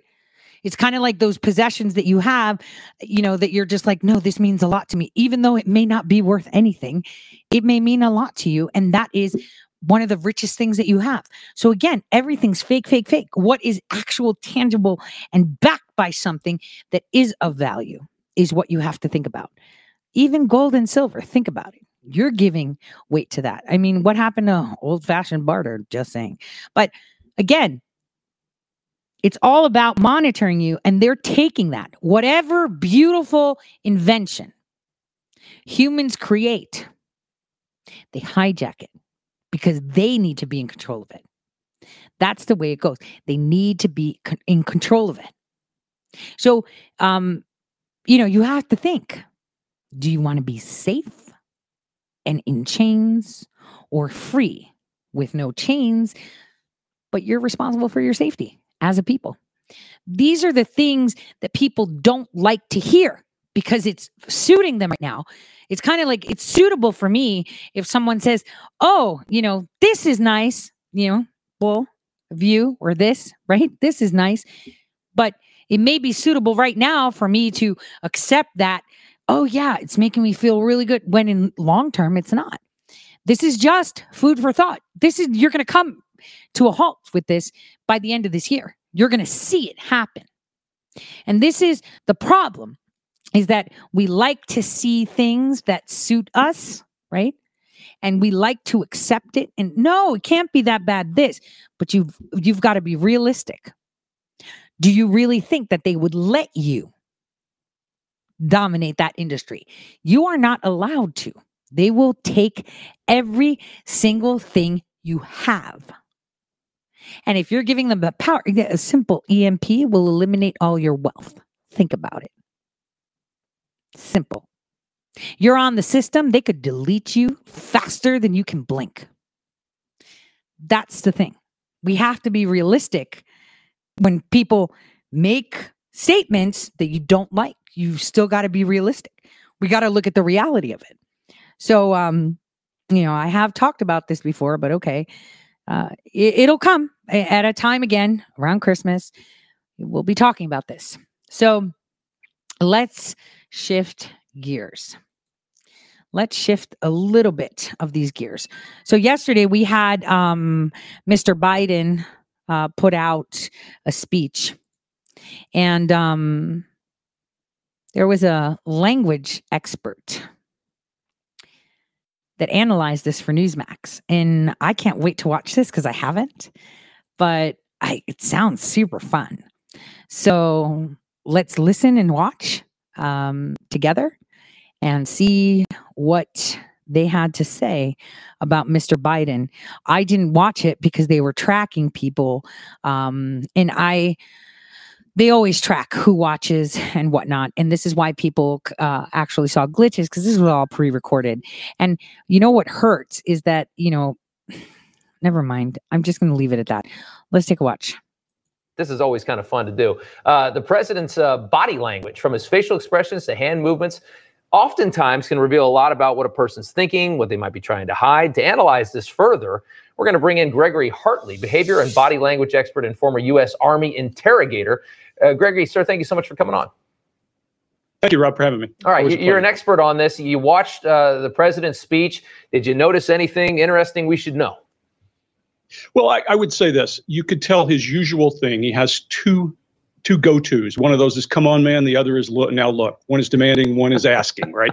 And we saw a lot of the raising his hands on the holy warrior kind of a thing, the televangelist, when he's doing the come on, man, we're going to do this. And you can see that's when he gets a standing ovation. Yeah. That's him telling. Yeah. But more importantly, he would also lower his voice and put his hands down and not do nearly as much of that on very contentious issues, two of which were gun control and immigration. If you noticed, his voice went very low, and he did the come on, man kind of approach. Right. Very different from the holy warrior kind of televangelist that he was doing. It did show a lot of preparation. I could see it in that his tone raised at the right times. I could also say that by watching the people behind him, you could see a lot. They told more than he did. Really? Okay. Anything we should know about what they told?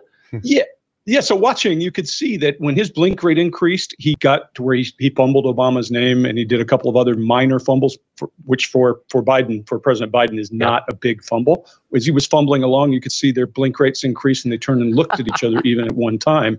And his blink rate even increased, and I was watching the mirroring early on between the vice president and the president's blink rates increasing. I would guarantee that, I would say my opinion is that he prepared. She was there. She knew where he was going to have trouble with the speech. But he walked right over a lot of his trigger words that would usually cause him to stutter or stall. Sure. So he did a lot of preparation. Yeah. I bet he did a lot of preparation. Probably been preparing for about 2 weeks for this thing. I want to play a bit of the speech here. Here's a dicey moment from the president during his speech, and let's get your reaction on the other side. Take a look. The hunger, hurricanes, earthquakes, natural disasters. When I was president, when I was vice president, the president asked me to focus on providing help needed to address the root causes of migration.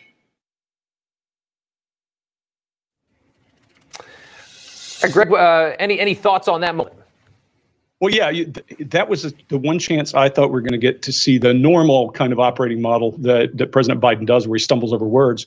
And you could even see both the vice president and the speaker look at each other kind of out of the corner of their eyes, and you could see the vice president's eyes narrowed. That was an issue they knew, that they had to be careful that he didn't stumble through words in this one, because everything he's talking about is fairly contentious, or not fairly contentious anyway. So watch their faces more than his. Yeah. Let's talk about the vice president right there on the left, the woman who could very likely be the president of the United States at some point here, one way or another. A little hard to tell with her wearing a mask. Does that change it for you? Does it make it harder for you to do your job? Well, it does, of course. I mean, because the lower part of your face has a lot to do with how you're thinking and what's going on in your head. But you can also see her eyes constricting and opening more widely. You can see her blink rate increase. You can see her eyes dodge away from a topic. Watch here.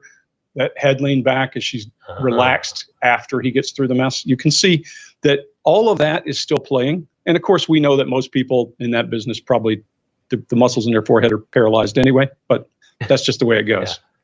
Yeah, interesting. Gregory Hartley, behavior and body language expert, former U.S. Army interrogator. It makes me nervous just talking to you. You know, what are you seeing in me? What am I doing wrong? Do I got a guilty conscience? Who knows? All right. Greg, thank you so much for the time. Yeah, you do. Thank you for your time.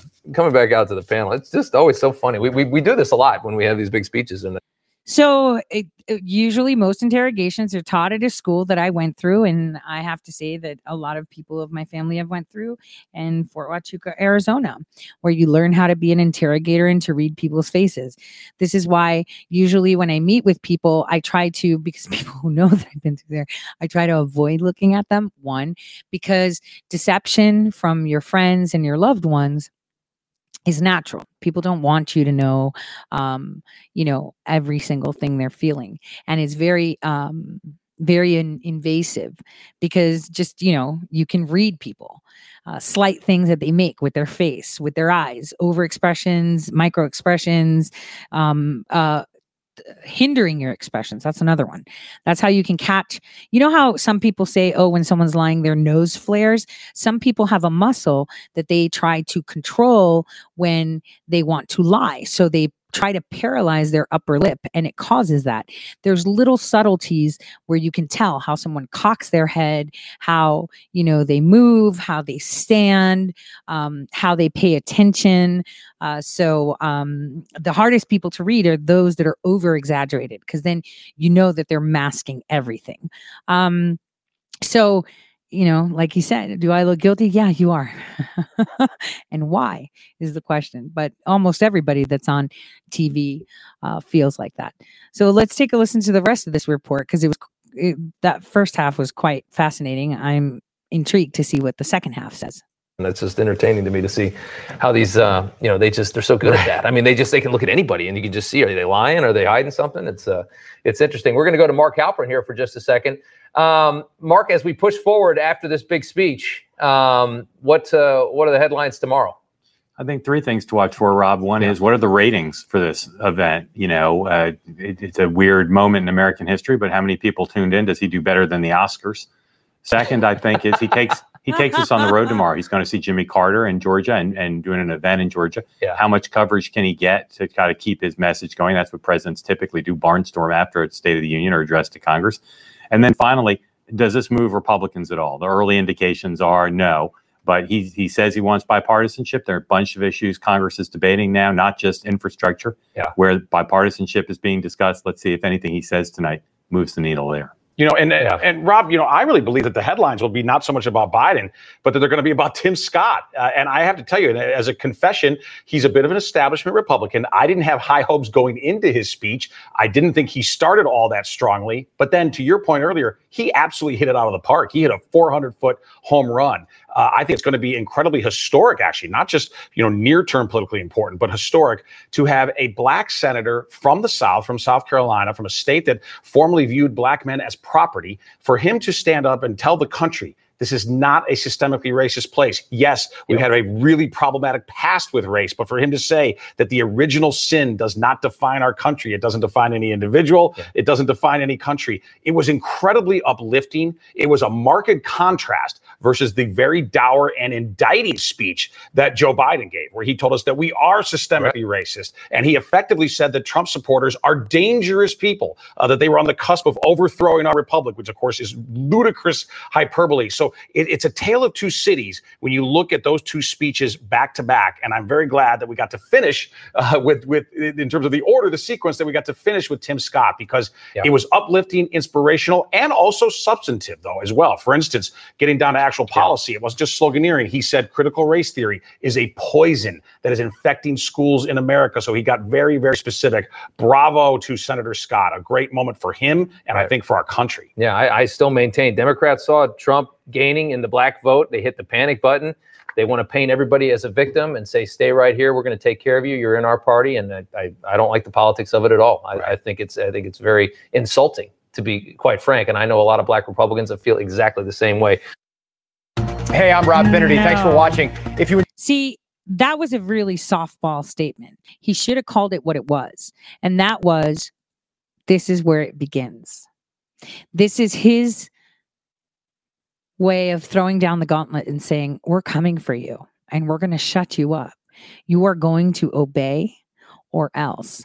That is how he showed himself yesterday. You need to understand that he just declared war on over half of the American population. He just said he's going to look into. We need to be very astute and careful with what we say. They should have called that out. That was him throwing down the gauntlet on American citizens and claiming them enemies of the state because they do not agree with his policies. This is him declaring war on the people. For me, that is atrocious. Now, we all know the State of the Union was actually given by President Trump earlier this year when it was supposed to, in February. So this was just a show. But it was a show saying, we're coming for you. What are you going to do about it? And all we have to do is hold the line because it's all about timing, right? And God knows best, always. So, President Trump actually addressed Biden in regards to the border policy. And I want to play the clip from Tim Scott praising President Trump and responding to Biden's address. It's very important that we hear this. Very important that we hear this because it shocks me that nobody in the media made the statement that they should have, which is, wow, it just sounded like the supposed president of the United States just declared war on more than half of Americans. And any American that think that's okay is a commie, period. It deserves better. And we know what better looks like. Just before COVID, we had the most inclusive economy in my lifetime, the lowest unemployment rates ever recorded for African Americans, Hispanics, and Asians, and a 70-year low nearly for women. Wages were growing faster at the bottom than at the top.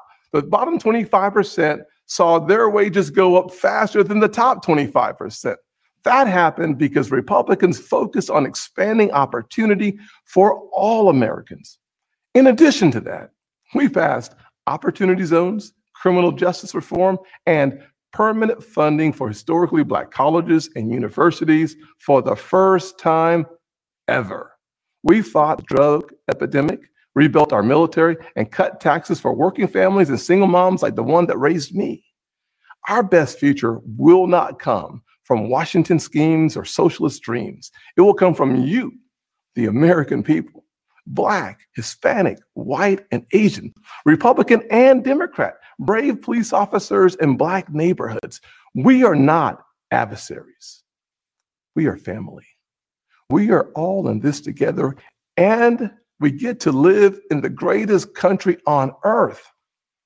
The country where my grandfather in his 94 years saw his family go from cotton to Congress in one lifetime. So I am more than hopeful. I am confident that our finest hour is yet to come. Original sin is never the end of the story, not in our souls and not for our nation. The real story is always redemption. I am standing here because my mom has prayed me through some really tough times.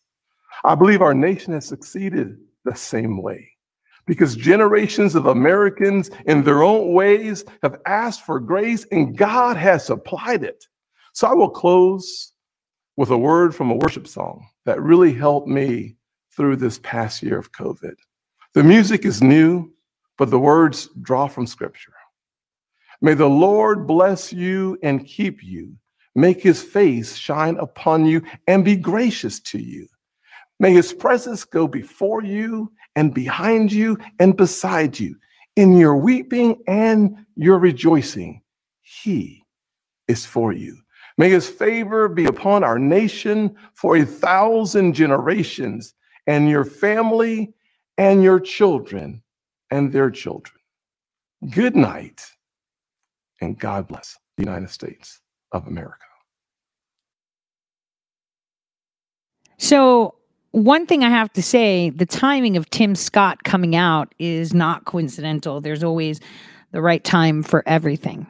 And I like the way he brought on redemption, because redemption is key.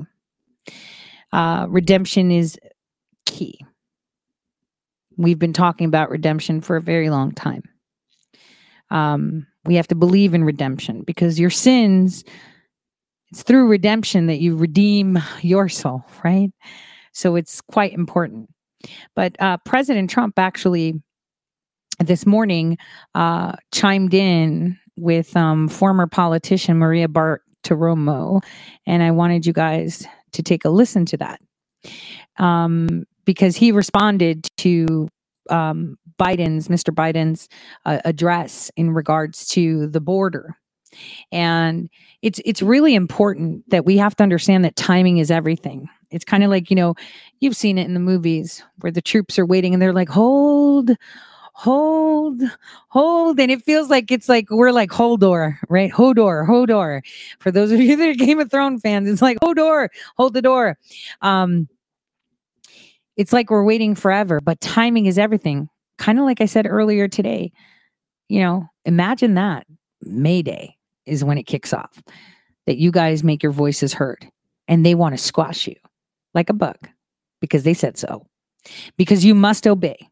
And for those that are on the left, they should be terrified of this, except for those that are so far gone that actually believe that everyone is racist and everything is racist, sexist, or whatever.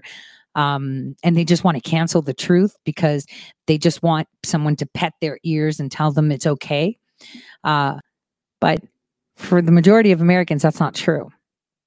And this audit that's happening in Arizona, they're going to create, this is why they've raided. I mean, its timing is everything. And that's great, because this is how you bring things into cases.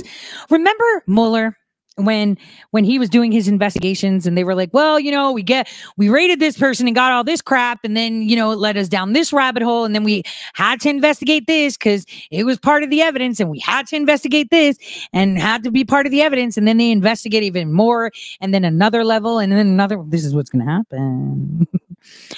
This is what's going to happen. So let's take a listen to what our president had to say today.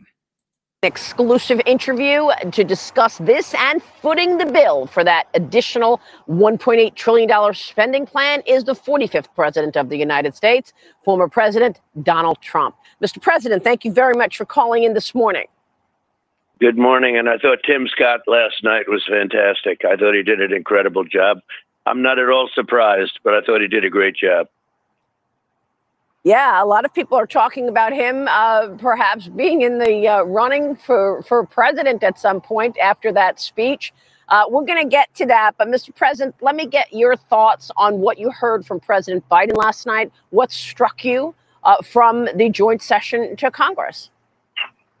Well, one thing is that he didn't discuss the border and the fact that tens of thousands of people are pouring into our country, many of them criminals, many of them people from jails, many of them doing acts you don't even want to know about.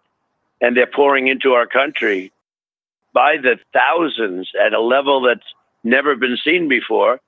And they're doing absolutely nothing. The wall is almost completed, would have been completed if I didn't get sued by Congress and the Democrats every single moment. And we beat those cases. We built most of the wall, almost 500 miles of wall, and all we have to do is close up certain areas that we had to keep open until we gained title, et cetera, et cetera. And they just don't want to finish it. I heard they will finish it, but by the time they do that, it could go very quickly. And the contractors are having a field day because they're supposed to be finishing the wall. They'll get paid for finishing the wall. So they have to do that, and they have to do many other things on the wall. You know, stay in Mexico is a great thing. They don't come into this country. They stay in Mexico. It's as simple as that. That was a big deal that when we got that legally, we had to get that. We had to win that. And we won it, and they gave it up. Now everybody's pouring into our country. It's out of control. It could destroy our country if it keeps going. And the longer it goes, the harder it is to stop. We had the best border that we've ever had in history, admitted by everybody. And all they had to do is leave it. The Border Patrol is fantastic. The guys and women in the Border Patrol, they've done a fantastic job. The ICE agents that we have, I've gotten to know so many. They're phenomenal people. All they had to do is leave it alone. It was so good. It was the best it ever was. And now it's a disaster. What a shame for our country. It will destroy our country, Maria. Yeah, it will destroy our country. It totally will, because we need to make sure that we can, keep our border safe. I'll tell you what, I have two friends, right? One person that is very close to me that are here that have overstayed their visas because they were escaping torment in their country. And, I spoke to this person today and, I was like, so how's it going? Like, is everything okay? They have children, they're terrified for their lives. And, this person's like, yeah, I'm so blessed. I found this person and I'm staying with them and I'm blessed with that. And, I was like, you guys, I have so much compassion for people. And I totally get, people do things, extraordinary things when their life is being threatened, right? But we have to understand that what's going on in the border, maybe less than 1% are really coming because they're scared. The rest is all just, kind of riding that wave. And, there's a lot of people that do that. They fly in here on a, vacation visa and they don't leave. And then they file paperwork because they're like, this is my opportunity. I mean, you would take that opportunity. And so, it's for anyone saying, oh, you just hate all migrants. No, I see that all the time. It doesn't mean that there aren't real, am I harboring illegals? No, but I'm not going to not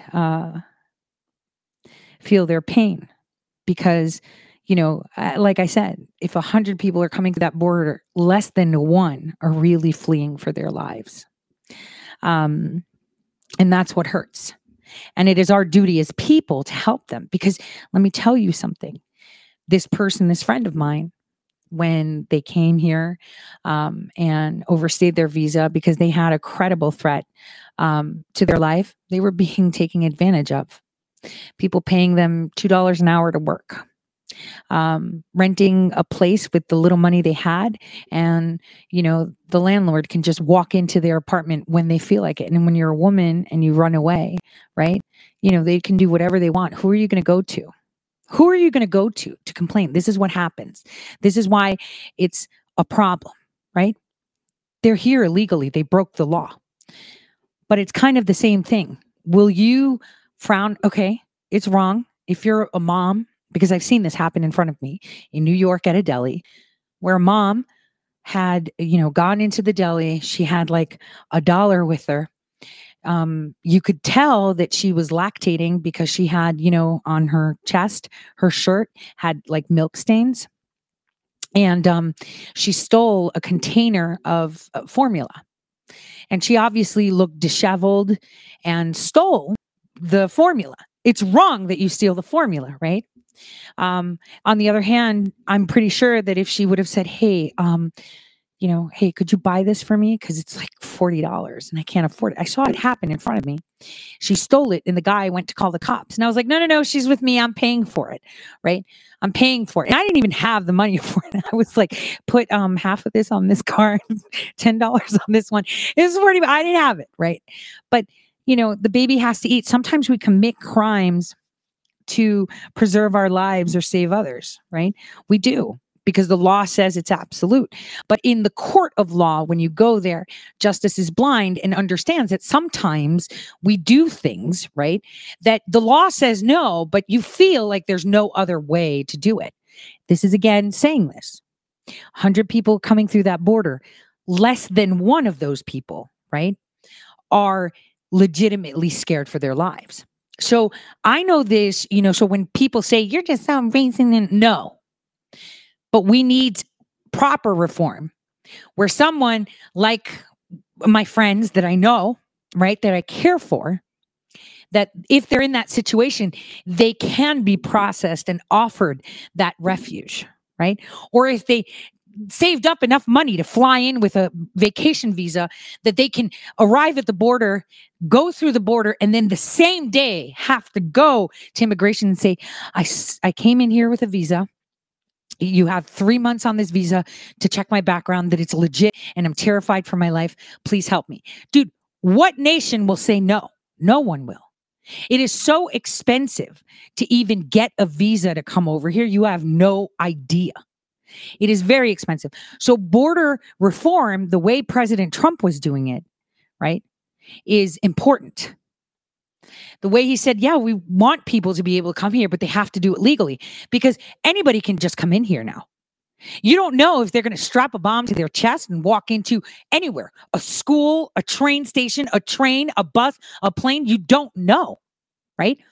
This way, if my friend was flying over here from their country, right, and passed through and said, and went straight to immigration, we tell them within 72 hours, you have to present yourself to immigration and say, I came here with the intent to break the law because I need help. No one would hold them accountable for that, because in desperation, we're all human, right? And we will break the law if we have to. You will steal that formula for your baby, right? You will steal the orange off the cart if you're hungry to eat. Right? Because sometimes people are like, shut up, stop begging. People are that sensitive, that desensitized. So in our country, we are a country that loves. We are a country that wants people to succeed. We want people to be independent. So the only way we can do this is by showing true compassion. And visas take forever. So why not create a system for these people, not the ones at the border? Because that's just an excuse. Because, I get tired of people saying the rhetoric. Stop. I know people in that situation. No one is saying there's no legitimacy, but you can't use less than 1 out of 100 people, right, as the bigger problem. Is the rest of those, 99.5 people that are criminals, that are bringing in people to traffic them, to do whatever, guns and drugs. There are people there scared for their lives. There are people there that just need help. Because like that person that I was telling you about, when they came here, if there was an opportunity, do you not think they would run to immigration and say, hey, I finally got away from my country. I got here and I have the intention of staying here. Please help me. This is my problem. Here are my papers. Check my story out. My visa expires in 3 months. I'm ready and willing to present myself every week here. Please help me out. No one would say no to that. Instead, they live under the radar with the hope that someone will help them, right? When they broke the law in the first place without saying, look, I've done this. It's kind of like someone coming to your cart and stealing a hot dog from your hot dog stand and running away. Were you going to prosecute them? Maybe they were hungry. But what if they steal it and then they come back and say, look, I'm really sorry. I was hungry. Here's that $1 I owe you. How many people have been in that situation? I'm pretty sure there's tons. So when it comes to the border, we have to understand that we're not nasty and mean. It's just that it's less than 1 person out of 100 come through with actual credible need to break the law to come here. Does that make sense? They've broken the law, right? The law is the law. But no one breaks the law, wakes up in the morning and says, you know what? I feel like breaking the law. I feel like breaking all of the laws. I feel like going to steal that orange or stealing baby formula or walking through a border because I just woke up and said, let me break the law. Nobody does that. It's all done out of necessity. But the thing is, the question then comes in is what kind of necessity? Everyone has different levels of necessity. Someone, living in a castle could be like, well, I had a necessity to have, a full roasted lamb. So I must steal from this person to be able to afford a whole lamb and roast it. And it's like, that's not a necessity, right? Necessity is I'm terrified for my life. Necessity is my baby needs to eat. Necessity is I'm hungry. Necessity is I need shelter. I'm cold, right? Necessity is I'm sick. We've got to define what necessity is again because they've changed the definition of what necessity is. Because there's no person alive, I believe, that can say that the basic necessities are not something that we should be offering to people and embracing them. This is why I've stressed out these definitions. They keep changing them, right? They keep changing them. And this is why they're creating this big charade and posting people like my friend, for example. Look at her story. It's tragic. Well, she broke the law. She did. And then there's someone else who's like, yeah, I just didn't want to pick corn in Honduras. Or, I just wanted to come here because I said so. It's like nobody chased you out of there. It's like Ilhan Omar. Why did she flee Kenya and come here as a refugee? She was fine there. She was working there. She was living there. Why did she get on a list to become a refugee and get paid to come over here? Ask yourself that question. Was her life really in jeopardy? No. Her dad, her family, Al-Shabaab, well, we'll get to that another time. We've already talked about it anyway. But no, she lived in Kenya, actually, not Somalia. Just so you know. So she's from Somalia, but she was living in Kenya. True story. So people need to be doing, when they're making statements, they should be checking that, information. So Omar was living for about 10 years in Kenya outside of a refugee base, and her whole family, supposed family, right, was then allocated and they distributed them amongst different countries and they paid Lutheran Social Services to bring them over. Hence why I like the Lutheran Social Services conglomerate, because they even had like a big picture of Ilhan Omar in Minnesota, which is against the law too, as if she was like the president or something. But anyway, I digress. So again, when people turn around to you and say this, you should tell them out of 100 people that are coming through that border, half a person actually has a necessity to break the law, because we can all identify with someone that breaks the law out of necessity, right? Necessity. I need to feed my baby. I need to have shelter. So that's the sum of it. So I just wanted to make that clear. And, for all of you on YouTube, I'll have to disconnect because I'm going to be playing Tom McDonald's You Can't Cancel music as smooth jazz for today and play his video. So, on that note, everyone, God bless. I will see you tomorrow, same time, same place. For those of you on Twitch, we'll start our raid shortly. Hopefully we can find our Russian pianist, right? Because he's pretty awesome. God bless again. See you tomorrow. I can't be canceled, there's no way that you can stop me. I'm fully independent, there's no label who can drop me. Y'all been starting rumors, let me help you with some. Yeah. He's a racist, he's a sexist, he's in love with Donald Trump. Y'all can't cancel me, my life is scandal free. There ain't no sponsors taking losses cause the brand is me. My hands are clean, my family and my fans agree. Y'all can't cancel me for facts because you're mad and weak. Go ahead and tell the world I'm ugly and racist. I braid my hair and I don't care about cultural appropriation. I moved to the ghetto, lived in the ghetto, there's no Caucasians. And still I loved every single one of my neighbors. How's a man say I'm clickbait if he gonna use this face to get clicks on his page? Y'all hypocrites are made. But I ain't tripping about these bullies, it ain't 6th grade. Go ahead and diss me trying to sell a couple mixtapes.